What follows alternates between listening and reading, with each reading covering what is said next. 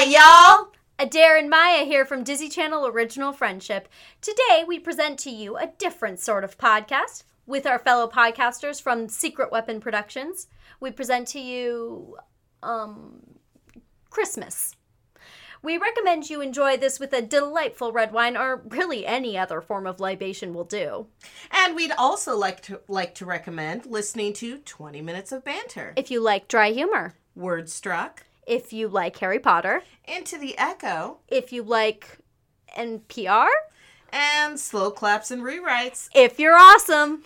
All the podcasters involved are amazing, but most especially the co-host of Slow Claps and Rewrites is so good, guys.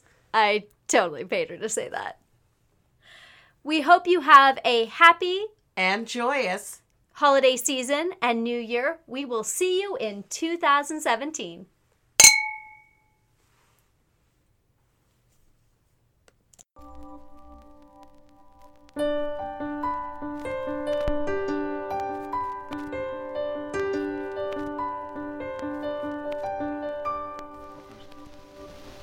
'Twas the night before Christmas, and all the podcasters were asleep in their beds except Dan, that rat bastard.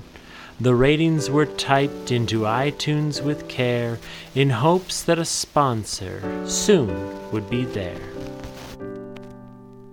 Maya and Adair were nestled snug in their beds as a nasty hangover was clouding their heads, while Clark in his headphones, Alyssa her sorting cap, had just turned off their mics and quit giving a crap. When from the rooftop above there arose such a clatter, Riley stumbled over craft beer to see what was the matter. Away to the window he flew like the flash, which stole Dan's nerd thing and made this rhyme slapdash. The light of a Patronus was lighting the home, but Alyssa cried "Spoilers!" in a kind but firm tone, when what to Riley's bleary eyes should appear but a very large sleigh and 8 tiny reindeer.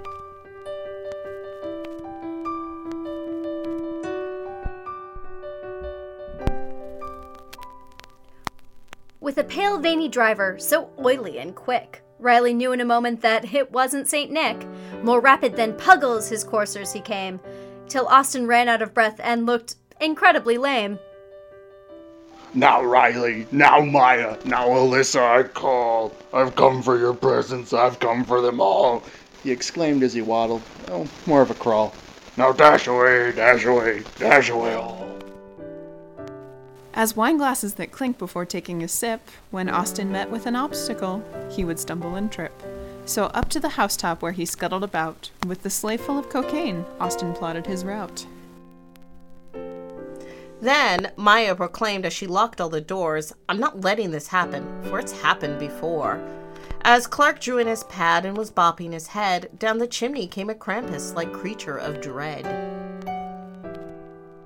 He was dressed all in cardboard from his head to his hoof, and his clothes were all tarnished with chipotle and soot. With an old empty sack, he crept off to the tree. Adair yelled down the hall, "Bitch, it's 2:53!"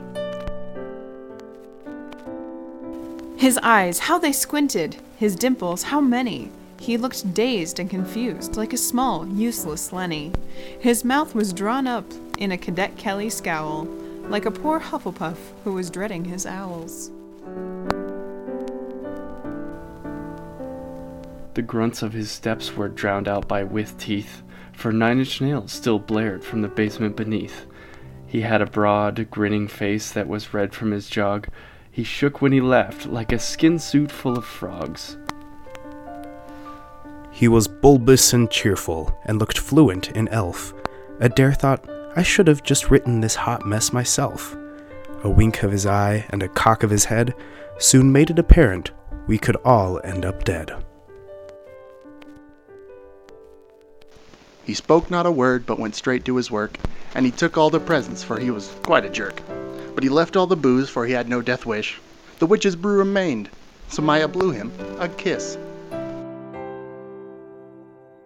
He sprang to his sleigh, to his team, gave the finger, and away they all flew, for this fart wouldn't linger. but I heard him exclaim, screaming as he drove by, "Happy Christmas to all! Now please rate and subscribe!"